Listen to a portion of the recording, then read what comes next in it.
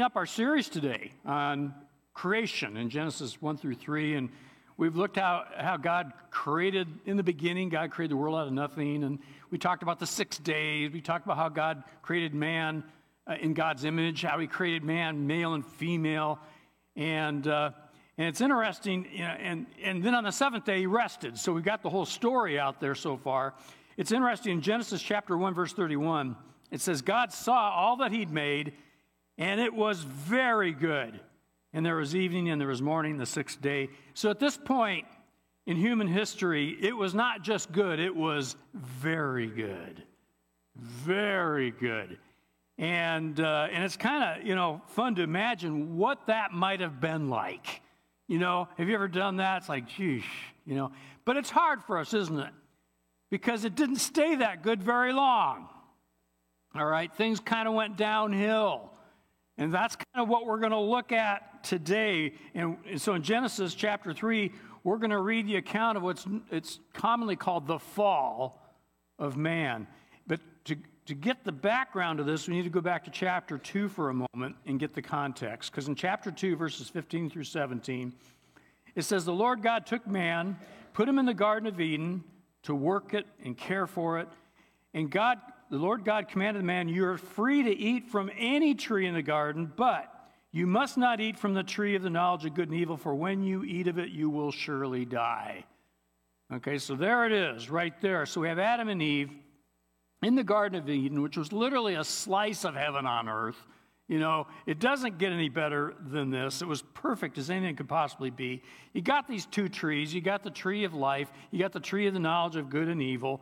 But God says that if they eat of the tree of knowledge of good and evil, they'll surely die. Not possibly die, surely die. Why in the world did God put the tree there to begin with? You ever wonder about that? We'll talk about that in a second. And so what do the first couple do? They go right out and eat of that tree, right? It's kind of like, oh man. And we just can't relate to that because we would never do anything like that, right?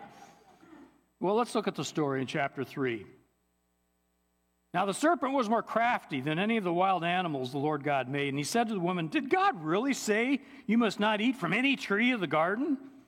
And the woman said to the serpent, we may eat fruit from the trees in the garden, but God did say you must not eat of the fruit from the tree that is in the middle of the garden, and you must not touch it or you will die. You will not surely die, the serpent said to the woman, for God knows that when you eat of it, your eyes will be opened, and you'll be like God, knowing good and evil. And when the woman saw that the fruit of the tree was good for food and pleasing to the eye, and is also desirable for gaining wisdom, she took some and ate it, and she also gave some to her husband who was with her and he ate it. And then the eyes of both of them were opened, and they realized they were naked, so they sewed fig leaves together and made coverings for themselves. This is the moment in history that man fell from God's glory. This is where sin entered the world, and along with it, suffering and death, okay? All the evil, all the horrendous evil, all the untold suffering that the world has ever known, that we see now throughout all history, started from this single act of disobedience, okay? And it might be tempting to point our fingers back at this first couple and say, look what you did. But the truth of the matter is, every single one of us have done the very same thing in our own lives. Isn't it true? We've eaten the forbidden fruit, and we didn't have to, but we've done it. And each of us have had our eyes opened to the knowledge of good and evil, unfortunately. Paul tells us in Romans 3:23, for all have sinned and fall short of the glory of God. Okay? So there's no finger pointing here. We get it. We understand because we live it, and we all come here as broken people. We have skeletons in our closet, don't we? There's stuff going on. So to understand what's going on here, I think it's important to make some observations about this story, because what happened here in the garden is what happens in our lives. And the way they fell into temptation is the way we fall into temptations, and we can learn some things from this, okay? Now, the first thing to notice is that there's a tempter, okay? The devil or Satan is real. should I ask, how many of you really believe in the devil? I mean, yeah, it's like if you've ever tried to seek God, the devil will show up. Until you seek God, he might be undercover. You might not ever know he exists, but just try to experience God, and you will discover the devil's real, and he's called the tempter. And he's described here as a serpent or a dragon-like creature. We see this same label used of him in the book of Revelation. Whether Satan was literally embodied in a serpent or a dragon's body, or whether this is symbolic language, I don't know for sure. Everybody can have their opinion. It doesn't matter to me. I don't care. Both are bad news, but there is a tempter, and he tempts us as he tempted them in the garden. But the devil begins with getting Eve to question God. In verse 1, he said to the woman, "Did God really say you must not eat from any tree of the garden?" Now, note the question itself is bait, okay? The devil intentionally misstates what God's instructions are because he wants to engage her in a dialogue, in a debate, and so that's how he works. He purposely misstates God's words. And every temptation that we experience from the devil involves this element of beginning to question God. We begin to doubt God. Did God really say this? Did he really mean this? Is God really serious about this? Does God even exist? The doubts go on, and the devil is right there to get us to question and doubt and wonder, is this the truth, what God really said? Does God really care? Will God notice? Does God see? Okay? What questions does the tempter ask you on a regular basis? Because we all have our weaknesses. So how does the devil like to get you to question God? Where do you doubt, question, wonder, and, consider, doubt that God's really serious? All sin begins with questioning, is this really that wrong? Will I really die? Are the consequences really that bad? And all the excuses come, and the devil wants us to get us to doubt God. There's a passage in Romans 14 that says everything that does not come from faith is sin. Think about that. That we could spend a sermon right on that. Everything that does not come from faith is sin. So the devil wants us to start acting and thinking on some other basis other than just trust in God. Because when we cease to trust God, that's when we start going, off to left field. But look how Eve answers in verses 2 and 3. The woman said to the serpent, "We may eat fruit from the trees in the garden, but God did say you must not eat fruit from the tree that is in the middle of the garden, and you must not touch it, or you will die." So Eve immediately corrects the devil, but many commentators point out she actually adds to God's word here, because there's nothing recorded that says not to touch it. Now, I hear commentators say that, but I got to say, if God told me not to eat of some fruit or you'll die, I probably wouldn't touch it either. You know what I'm saying? So I'm not going to make a big deal about that, okay? And so we have this, thing going on here.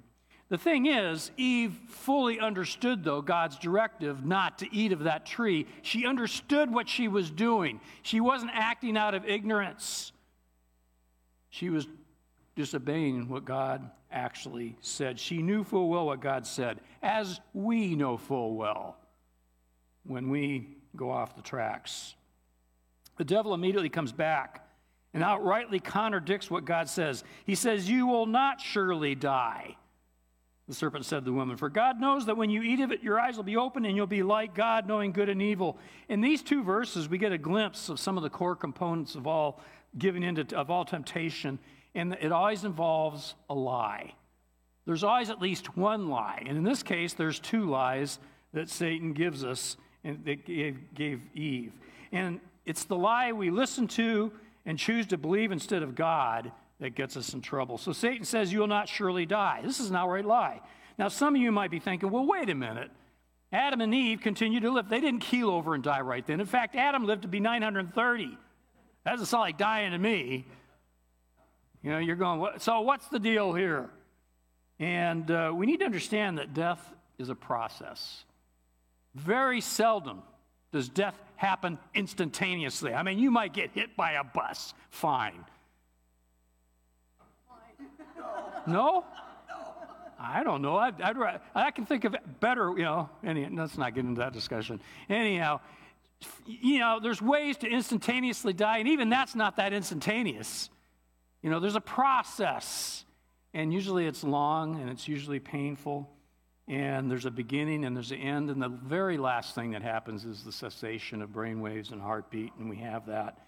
And so, what we need to understand is at that moment in time when they partook of the fruit, death began. The process of death became implanted in our world and our lives, and they began to die. And as we do, okay? But we also need to understand that death, there's two kinds of death in the Bible. There's physical death, but there's spiritual death. And this is very clearly, and you see it in the book of Revelation, you see it other places, spiritual death has to do with our disconnection from God, our separation from God. We're separated from our source of life. And the spiritual death happens immediately when we sin. There's that separation, and that's what they experienced. Adam and Eve, the first couple, immediately experienced separation from the source of their life, and they experienced a spiritual death. And this especially shows up in their awareness of their nakedness and their covering up and actually hiding from God. Because when you're separated from God and there's that alienation, we actually become afraid of God. In verse 8, it says, the man and his wife heard the sound of the Lord God as he was walking in the garden in the cool of day, and they hid from the Lord God among the trees of the garden.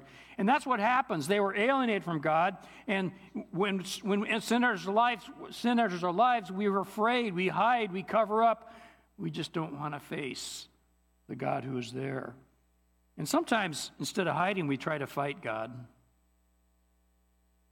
There's other ways we relate to God, and it's not a good way, but it's spiritual death, because we lack the joyful, wonderful experience of God and His love and His grace, and we're just on the wrong side, and it's spiritual death. And, we struggle with that. Realize the whole point of Jesus coming to earth was to bring us back into that experience of God where we're reconnected. That's why He came, to die on the cross and to rise from the dead. In Ephesians, it says, because of His great love for us, who is rich in mercy, God, who is rich in mercy, made us alive in Christ, even when we were dead in transgressions. See, outside of Christ, we are dead and dying, and Satan is telling Eve here, don't worry, you won't die. It'll be fine. In fact, you'll be better off, okay? I mean, that's how Satan operates, right? And that's the second lie. Satan tells Eve that she'll become like God, okay? And this is where we get a glimpse into the very heart of all temptation, where Satan tries to take a good desire to know God, to experience God, and he twists those desires to something they shouldn't be. So now, instead of just wanting to connect with God, she wants to be God. Be like God. I mean, it's okay to want to be like Jesus in the way of humility and kindness and love, but Satan's tempting her and tempts us to be like God in other ways, like really powerful and really strong and get in control. And that's what Satan always does. He takes a good desire and always twists it. Because, God put these desires in our life, and they're fine, but without God, they become something more than they should be. I mean, let's think of some examples. Money. There's nothing wrong with wanting to make money to live, but it's the love of money that's the root of all evil.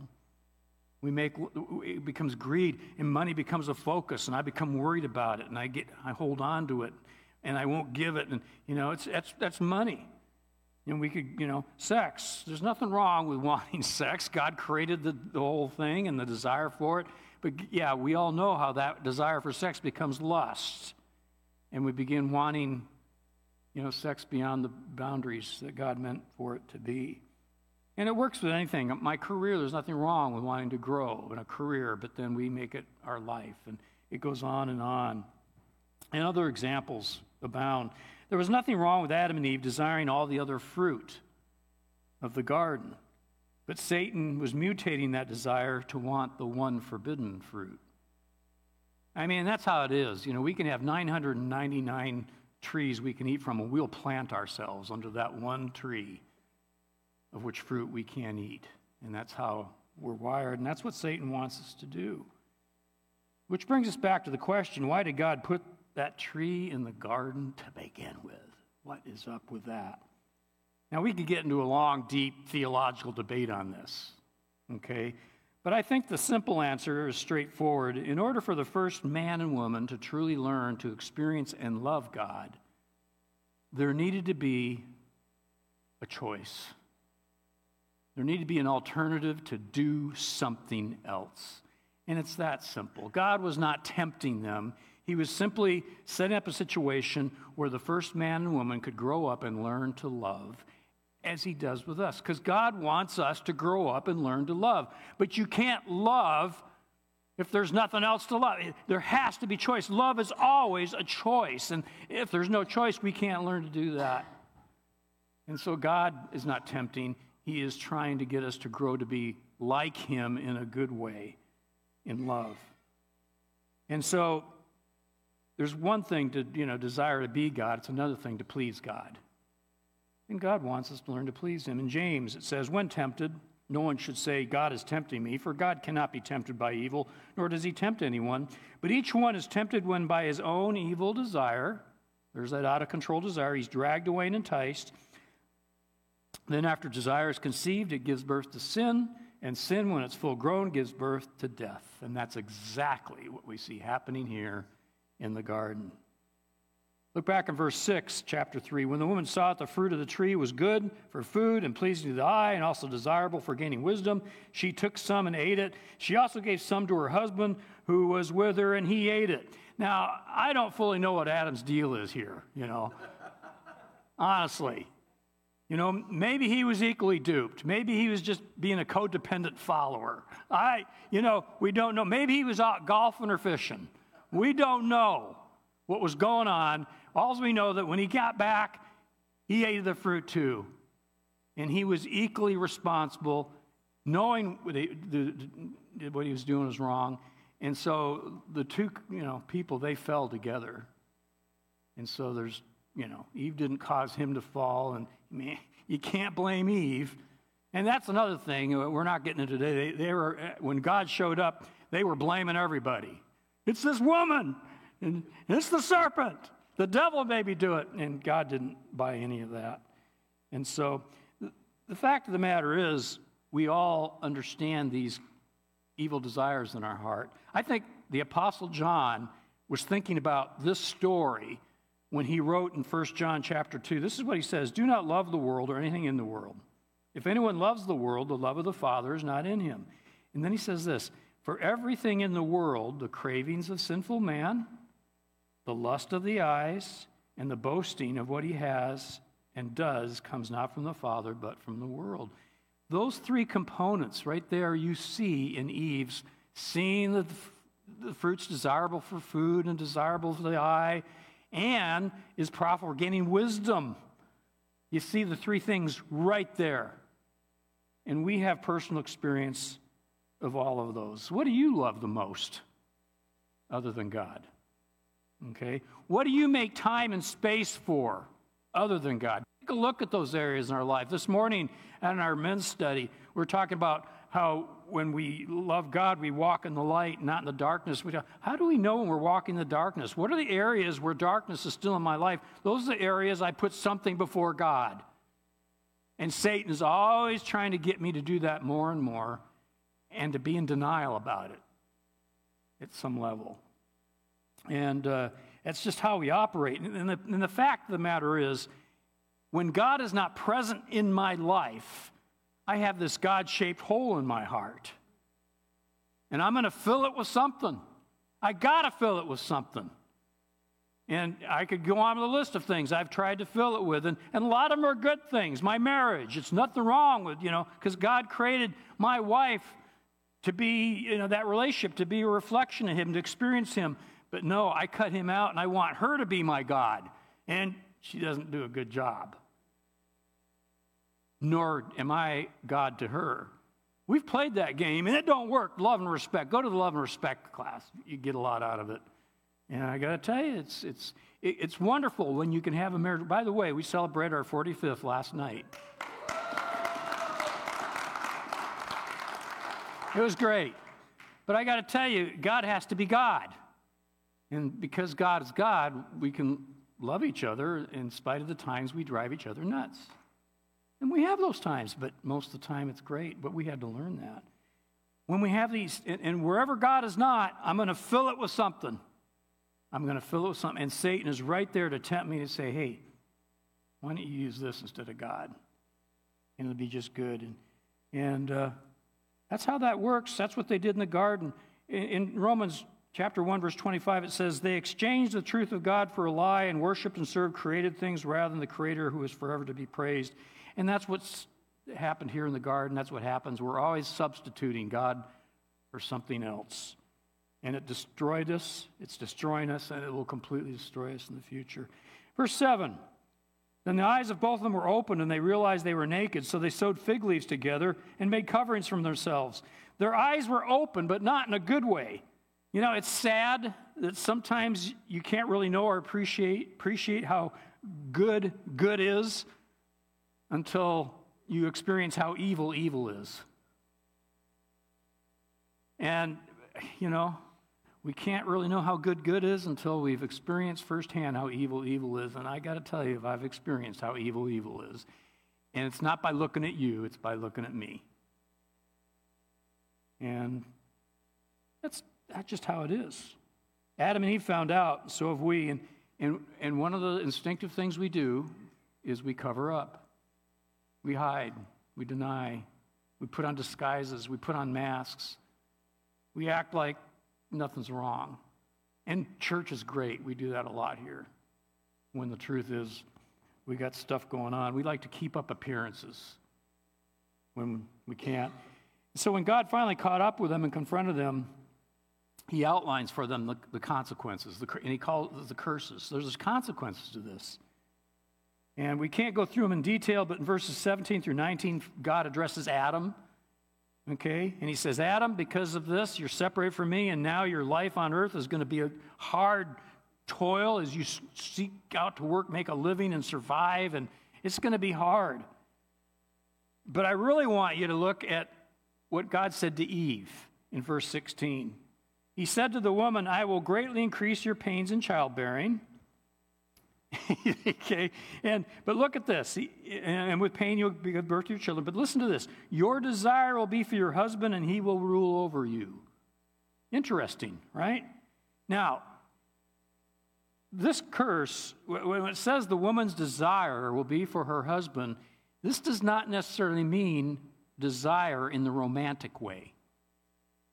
And when I first was presented with this understanding, I said, yeah, that's right, because this is what we learned. When sin entered the picture, it totally changed the dynamic between Adam and Eve, the first couple. Because before this, they were a team. They lived in harmony. They complemented each other. They loved each other. You know, it was just a kind of a good thing. But when sin entered, it all became a competition. And it became a challenge. It became war. And here's the deal. That word desire for your husband, that word desire is used only in two other places in the Old Testament. The other place, one of the other places in the Song of Solomon, when it's describing jealous, possessive love. Okay? Desire as jealous, possessive love. And the other place it shows up is when God is confronting Cain in chapter 4, as Cain is thinking about murdering his brother. And this is what God says to Cain. The Lord God said to Cain, why are you angry? Why is your face downcast? If you do what is right, will you not be accepted? But if you do not do what is right, listen to this, sin is crouching at your door. It desires to have you, but you must master it. That's the same word. In this context, the word desire means to master, control, enslave, overpower. And of course, in that story, sin won and Cain went on to murder his brother. But in our passage, God explains her desire will be to control, master, manipulate, overpower her husband, and his desire will be to rule over you. Does that sound familiar? In marriage, have you ever had one of those conversations where each of you is trying to be right? Never.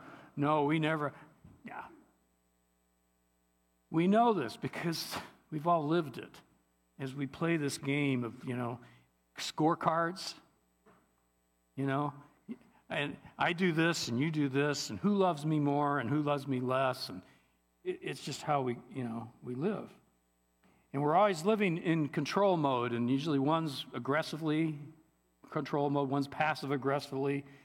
But we're always running our tails off, and it's not just in our marriages, it's in our life. We're always running our tails off to be in control, to compete with the world at large, and it never satisfies. We just end up dying. I made an interesting typo when I was writing up this message. This is funny. When I was typing Adam and Eve, I typed Adam and even. I was going to fix it. Wait a minute, because that's really what happened. Is like we got Adam and get even. And this is not dissing the woman, because this competition, this getting even thing, is an equal opportunity character defect that we all have. And we play that game in our marriages. I want to get even. I want it even. And we argue about it. And that's just how it worked. Before the fall, man and woman were even. But when sin entered the world, we're always trying to get even with everybody else. And since the fall, there's been this underlying competition, not just between each other, but between us and the God who is there. We've been fighting God ever since. And it's not just the battle between the sexes, it's the battle between mankind and God. And mankind has been trying to play God ever since. And I got to say, we are at a place in history where never before has man had the power to play God as he does now. I mean, it's reaching a point where this battle has got to come to a climax, and, how long can this last? We have nuclear power, we have nuclear weapons, we have, transportation. We can be at one place on the planet, to another place within hours. We're almost like omnipresent. We're becoming omniscient with artificial intelligence, and now they're talking about artificial superintelligence, ASI. We can go on. Medicine, genetic engineering, nanotechnology, communications. God confused the communication to, separate man. That barrier is going away as we speak, as the world is learning to communicate. And we see the battle escalating, and we go, man, it's getting messy out there. But I have good news, and the good news is in our story. And if you look over to verses 14 and 15, God finally addresses Satan. He addresses the serpent. And here is where we get our very first prophecy that Jesus is coming. God says to the serpent, I'll put enmity between you and the woman, and between your offspring and hers, and he will crush your head, and you will only strike his heel.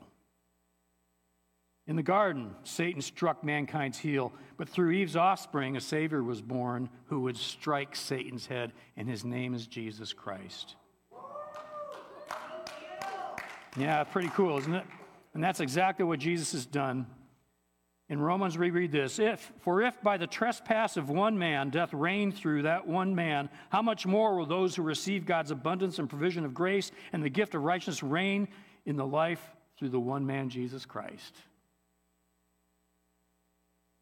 But it's a gift that you and I have to receive. And that's what we're created for, to experience him so that we can reflect him. Amen? Let's all be standing. Father in heaven, I just thank you that you've got this plan that has been going on for a long time. You know our lives, you know everything, and you've just given us an opportunity to become your children. So help us to embrace you today. Help us to realize that we don't have to live on the wheel and be hamsters.